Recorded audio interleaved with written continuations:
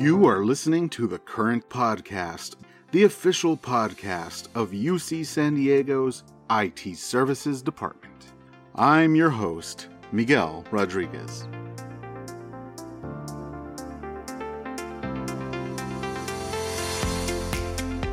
Today is Wednesday, February 3rd. Do you have your Super Bowl picks in? Heads versus tails? Length of the national anthem? Over-under on Tony Romo Corona commercials? Do I have bittersweet memories of bonding with my daughter over football and gambling?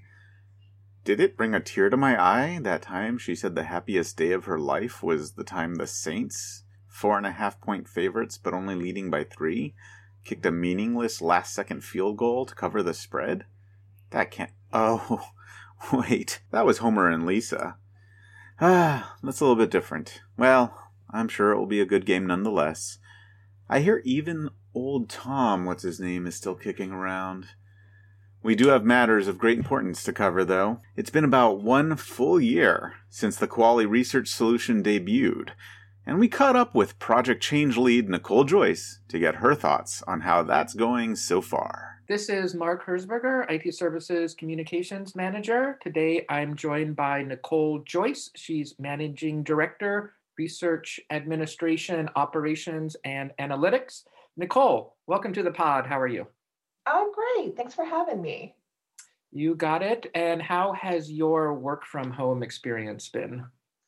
It's actually been kind of interesting. I have a 5-year-old who you're definitely going to hear in the background because we're, of course, doing the distance learning in kindergarten. And all I'll say is I'm glad we're doing it because I think I need to revisit all of those lessons. It's way more advanced than when I was in kindergarten. But working from home has actually been great in the sense that at first I did not love it. I thought, give me those 4 sacred walls of my office, please. But being able to kind of be home, see my son kind of grow and learn, and investing in some ergonomic office supplies has made it actually delightful. And you might remember, I did meet your son virtually. I interviewed you for more of like a print article back in April. He made a few cameos, so hope he's doing well. Oh, yes. He's probably about as loquacious as his mother is. Right. And so what is your role at UC San Diego and how long have you been doing it? It's kind of an interesting question to answer. I think on paper, as you mentioned, my role is the Managing Director of Research Administration, Operations, and Analytics. The truth is, though, I just stepped into that role last July. And I really didn't give up some of the other roles that I play. So some of the other roles that I play, not just managing our research administration systems from an operational perspective, as well as our award team that enters a ton of awards for our $1.4 billion research portfolio, but the reporting, the analytics, but I also oversee our training, client support, and communications team that serves the research administration community. And then I've spent several years as the ESR change lead and change practitioners. And I've been with UC San Diego for about 9 years now. And I've kind of always served in one of those capacities through the duration of my role or some combination of them. So I feel like I've been able to really kind of grow and develop into them. And we invited you here today to talk perhaps about one of your many roles in particular. So we want to focus in on the Kuali research system. It's been live now for 1 year and change. And Kuali Research is one of the signature projects within the ESR program. So we'll want to discuss the project and the application through that lens. But to set the stage, what are the functions that Kuali Research does?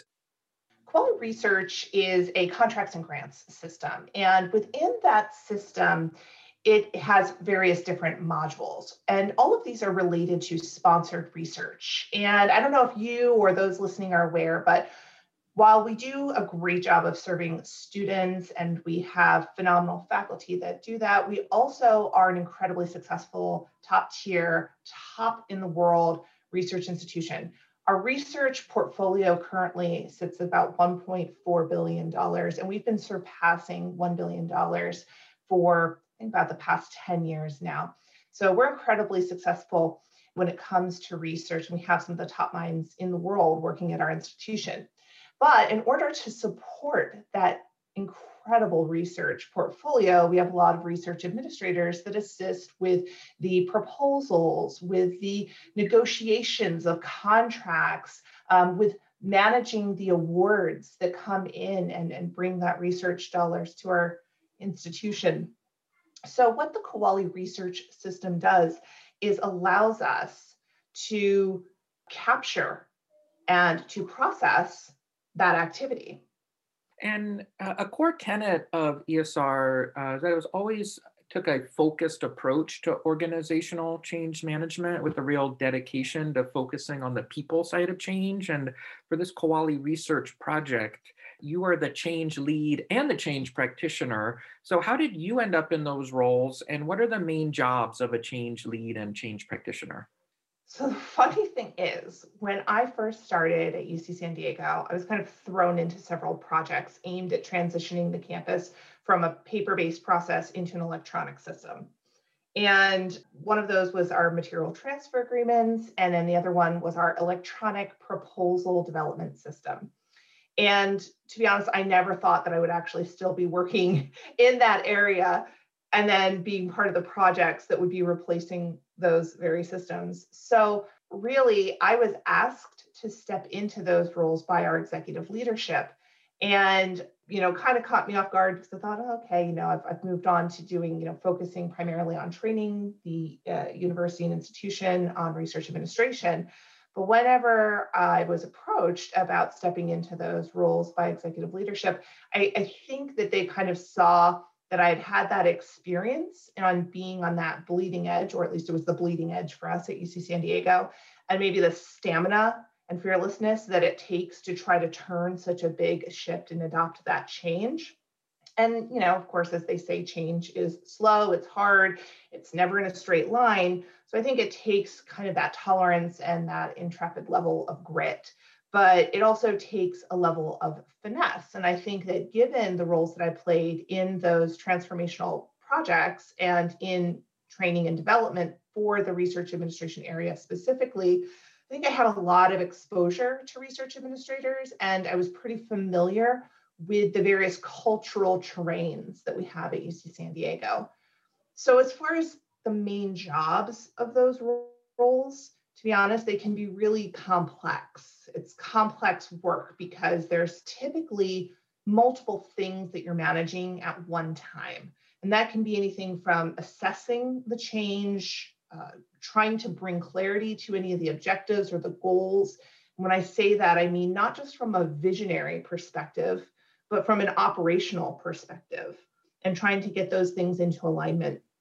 And then tying that together with things like comprehensive communication plans, where you could have multiple audiences, messages, content, delivery methods, and comprehensive training plans, again, with various objectives, or not just focusing on the knowledge, skills, and abilities side, but really focusing on the attitude and the commitment and the confidence that it's going to take to adopt these new behaviors, these systems, these tools, these business processes, or even just the belief that it's worthwhile to make these changes and apply them, and then being able to do that with a level of seamlessness at some point. I think the unique thing about change management too is that it doesn't end when the project ends. I think with project management work, it's pretty exciting because when the system launches, it's live, and yes, you're always going to do tweaks or changes or configurations or updates, but the work is pretty much delivered. Whereas with change management, there's still another phase after you've kind of gotten to that implementation, and that's the reinforcement to make sure you're truly achieving what you set out to do. So this work can take years. It can take years to see the results. And I think that because there isn't that instant gratification, and because what at one point in time might look really good and successful might backslide a little bit, it just takes stamina and good humor. And on that note, how would you describe the change journey that your users and your community took and likely are still taking? I think the change journey is filled with its highs and lows. I don't know if it's too trite to go with a roller coaster example, but I think that there can be times when something is greatly anticipated and it brings a lot of joy and excitement and maybe some unexpected successes. And then there are times when it just doesn't work out that way. And you kind of dip down low and think, well, that didn't work out as well as we had hoped. So I think the change journey is just not that straightforward. And I think that the folks that we've worked with have at least approached it with a really good attitude. I think that matters a lot. And Kuali Research had a lot of staff involvement, and another key tenet of ESR is using our own UCSD talent rather than hiring consultants. So, what staff were marshaled to work on Kuali Research, and how did that approach ultimately play out over the course of the project? Well, research administration, to me, I will always say this, is sort of like the best kept secret of professions. It is the most important profession you really never knew about. So you have these phenomenal scientists, they're going out there, they're changing the world, they're addressing some of our world's problems right now. And yet you got to have a crew that helps you with the paperwork, right? Because we work with anybody from the government to foreign institutions or companies, industry, nonprofits. So you need a certain level of expertise in order to navigate not just the regulations, but the little nooks and crannies and specialties that happen across this variation. And so to try to bring in consultants who don't know this area and who don't know this area of research and research administration, especially for a top tier research institution, I think it would fall pretty flat. I think that they would be able to deliver on some aspects, burn through a lot of time and probably a lot of money trying to just even understand the landscape. Mm-hmm. So we really tapped into our research administrators. We have a vast network of folks who sit in the departments, folks who sit in our central offices, and they're all used to working with each other on a regular basis. So we didn't have to spend any time with the forming, storming, and norming. We already had those relationships and that infrastructure built. We already have our in-house expertise. We have a lot of expertise on the campus, especially with research administration. So we didn't have to re-educate anybody on what an IDC rate is or why export control matters when you're working on a proposal. These folks know it. They have that information. So I think for us, we worked with over 100 subject matter experts really by the time we were done with the project. But I think by leveraging our in-house knowledge and talent, we were able to really expedite what could have been a much longer implementation and rollout. We didn't have to waste time getting to know each other. We didn't have to waste time re-educating people on the nuances of a very nuanced profession. And that really allowed us to focus on improving current processes, not exploring what processes should be put into place, improving them quickly, and then configuring a system around it. And Leah, let's follow that up. You mentioned process improvement. Process improvement is another core tenet of ESR. And the idea there is to marry process improvement with the technology upgrade. So what were some of the process improvement steps the project took, and what were some of the insights gleaned? So when we started to kick off the Kuali Research Project, we knew that if you automate a bad process, all you get is a faster bad process. And this was the perfect opportunity for us to leverage the expertise and say, what's working currently, what's not working currently, and how do we start to align in a more enterprise and centralized fashion? How do we make this research administration at UC San Diego? And so we really applied Lean Six Sigma. It's a proven methodology. We were able to leverage some of our in-house talent again for that. So we didn't have to hire consultants, which again, I think this worked out really well. I think it was incredibly taxing for all of our subject matter experts and for the resources involved that already had day jobs. But I think that it did pay off in the end because of that level of ownership. So we leveraged the Lean Bench.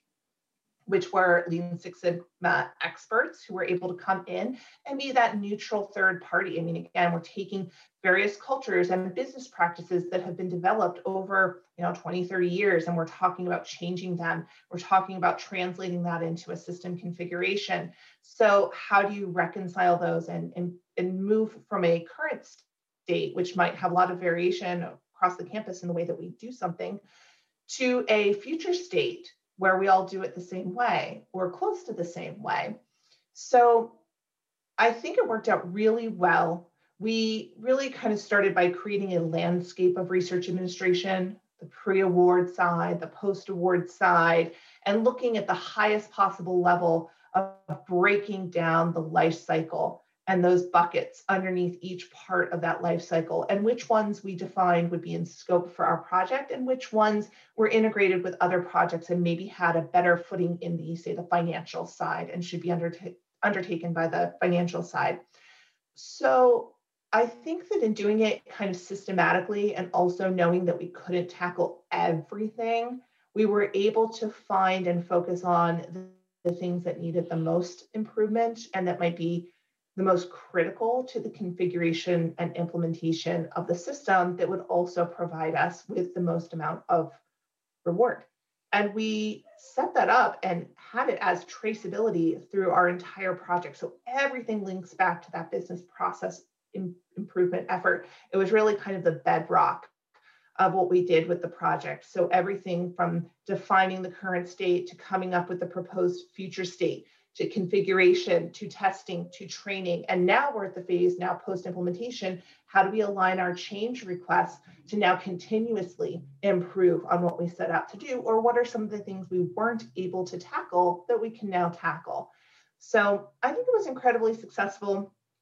I think because we hadn't done this sort of work before, it was also very enlightening for all of our subject matter experts. And I think it created a lot of transferable skills that people are now, I see, using that knowledge of process improvement in their own areas outside of the ESR projects.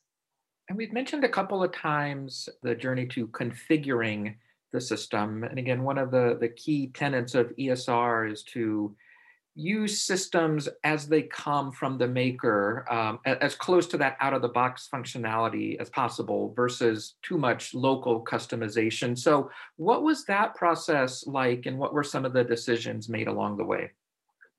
I think one of the very important decisions that was made early on in the project before it even kicked off was that this would be a configuration, not a customization project, and that we were, in its approach, moving to a vendor solution, and that we were just taking that customization card off the table. And I think that that allowed us to, again, move pretty quickly and to try to put the focus on our business process rather than the system. I think with customization, it can be really tempting, and we had seen that in a lot of our previous projects. And we saw that with the fact that we had a lot of custom built software, is that if you design a process that's unique for one area, it's really hard to scale that out. And it's really hard to support it if it was only developed in one area.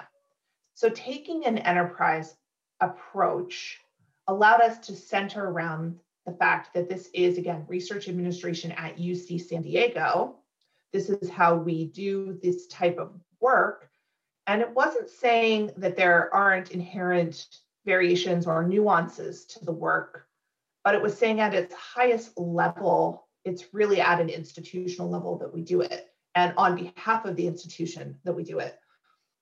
And when this airs, it'll be about 53 weeks since the go live. So basically 1 year. And I know when you had the go live, you had a pretty sophisticated support apparatus in place. It used WalkMe. It used, at the time, the new service and support model. It used the warm, friendly human beings from your office. So how do those support mechanisms, support each other? And how did the go live last January go for you all? When we implemented WalkMe, we were definitely on the bleeding edge of that technology, digital adoption platform. And we took an intentional approach where we did something that was non-traditional, hadn't been done before on the campus, but we saw a lot of opportunity and decided that we would be bold enough to be the proof of concept and see if it worked. It worked phenomenally, and it's still working very well for us because what it did was allow us to keep the scope of the training, the number of people we needed to bring in for training and involve in training low. It allowed us to deploy information very quickly. I think everybody was impacted by COVID, but when we were impacted by COVID and we knew that we're a sponsored research system, we were going to have an influx and probably wanted to capture information about COVID-related proposals or research projects that were impacted due to COVID. Rather than taking a long time to train, communicate, and deploy messaging about the changes in the system that were COVID specific, we were able to just put a splash when somebody logged in to the system. We were able to control who saw it. We were able to report on how many people saw it or interacted with that content. So I think that by taking the digital adoption approach as the kind of primary tenet of our training strategy and then building the rest of the strategy around it worked really, really well. The nice complement to this too is that with that reportability, we can see how engaged our users are, what kind of content is working, what is not working. So we can really embed what a user needs when they need it. They don't have to go out and search. It's really at the point of process. And the nice integration is that WalkMe allowed us to give people an easy way to move directly into their client support system. So if they were using something and they were still having trouble after engaging with WalkMe and they needed to reach out to client support, they were able to go directly into that system. So it's a really nice integration. And then through client support, if we weren't able to immediately address their issue, we were able to escalate it. And we can also see what is trending and then create knowledge-based articles. Again, all of it it works almost like an ecosystem. And really at the center of that is trying to provide the best user experience. And I think that that was one of the things that was different about this approach when we thought through the training, the communication, and the client support ecosystem is centering it around the user, but providing a more modern approach of something similar to what we're used to interacting with in our personal lives. And we go to our banking software, we expect to be able to, access client support pretty easily, or to Google or YouTube or find that information. WalkMe and ServiceNow allow us to do that at the university and to embed it within the technology itself. And we don't want to bury the lead too much here. So as I mentioned, the system has been live for just over a year. How has it been performing and how have the users both adopted and adapted? Right, so I'll be honest. I think that there were a lot of things that were hugely successful. I think that the implementation went really well. I think that people were able to get in and use it very seamlessly. But I did see an underutilization of some of the features we were most excited about. I think there was a slight underutilization with the detailed budget. I think there was some slight underutilization with our system-to-system functionality, but we had some groups on campus who were incredibly enthusiastic and who were really bold and stepped up and said, we will try, we will experiment. So even though out of the gates, it wasn't what we had originally hoped for with some of the more advanced features, we have seen an uptick in the adoption of those features over time. I think we probably would have been able to increase that level of adoption had we not been in the throes of responding to COVID. That put us kind of on the back foot a little bit. But I will say that we've had very positive reviews, and some of those little quirks of the system that were very noticeable when we were doing user acceptance testing don't seem to stand out once we went to post-implementation. I think also that the users know we're listening. So whenever we get feedback, we definitely have a really nice post-implementation plan on how that feedback gets fed into our level of governance for review to be addressed. And so I would say that if I were to give our users kind of a score, I think that they have done, an outstanding job of really adopting and adapting to so many changes in their systems, in their business processes, and to some of these new tools that we implemented in tandem, like WalkMe, like ServiceNow.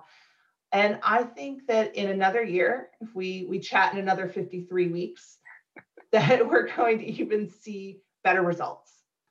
Well, over the next 53 weeks, what's on your roadmap going forward? We have some exciting stuff coming up. So we do have additional scope of agreement types that weren't in the original implementation. So our unfunded agreements will be launching in March. We will also have the material transfer agreement project kicking off and to bring those into Kuali research as well. And I think that I'm incredibly hopeful that the world is changing around UC San Diego. But I'm inspired that UC San Diego, as a change maker campus, we have the gusto and the grit that we are changing and evolving. And I think that's an incredibly bold and powerful move for an institution of higher education. That's a great note to end on. Thank you so much for joining us, Nicole. Thank you so much. It has been a blast, and I look forward to chatting with you in the future. We'll see you in 53 weeks. Sounds good. Thank you, Nicole and Mark. What a great interview. I was going to give you my Super Bowl picks, but we're out of time. Until next week. I sure hope you're enjoying this podcast. Remember to let your fellow IT services staff members know that this podcast exists. Get everyone to subscribe on iTunes, Stitcher, or wherever you can get your podcasts. This podcast is a collaborative effort, and we want to hear from you. If you have any ideas for podcasts or topics, send them to me at its-podcast@ucsd.edu. That's it for today. Keep an ear out for the next episode of The Current Daily.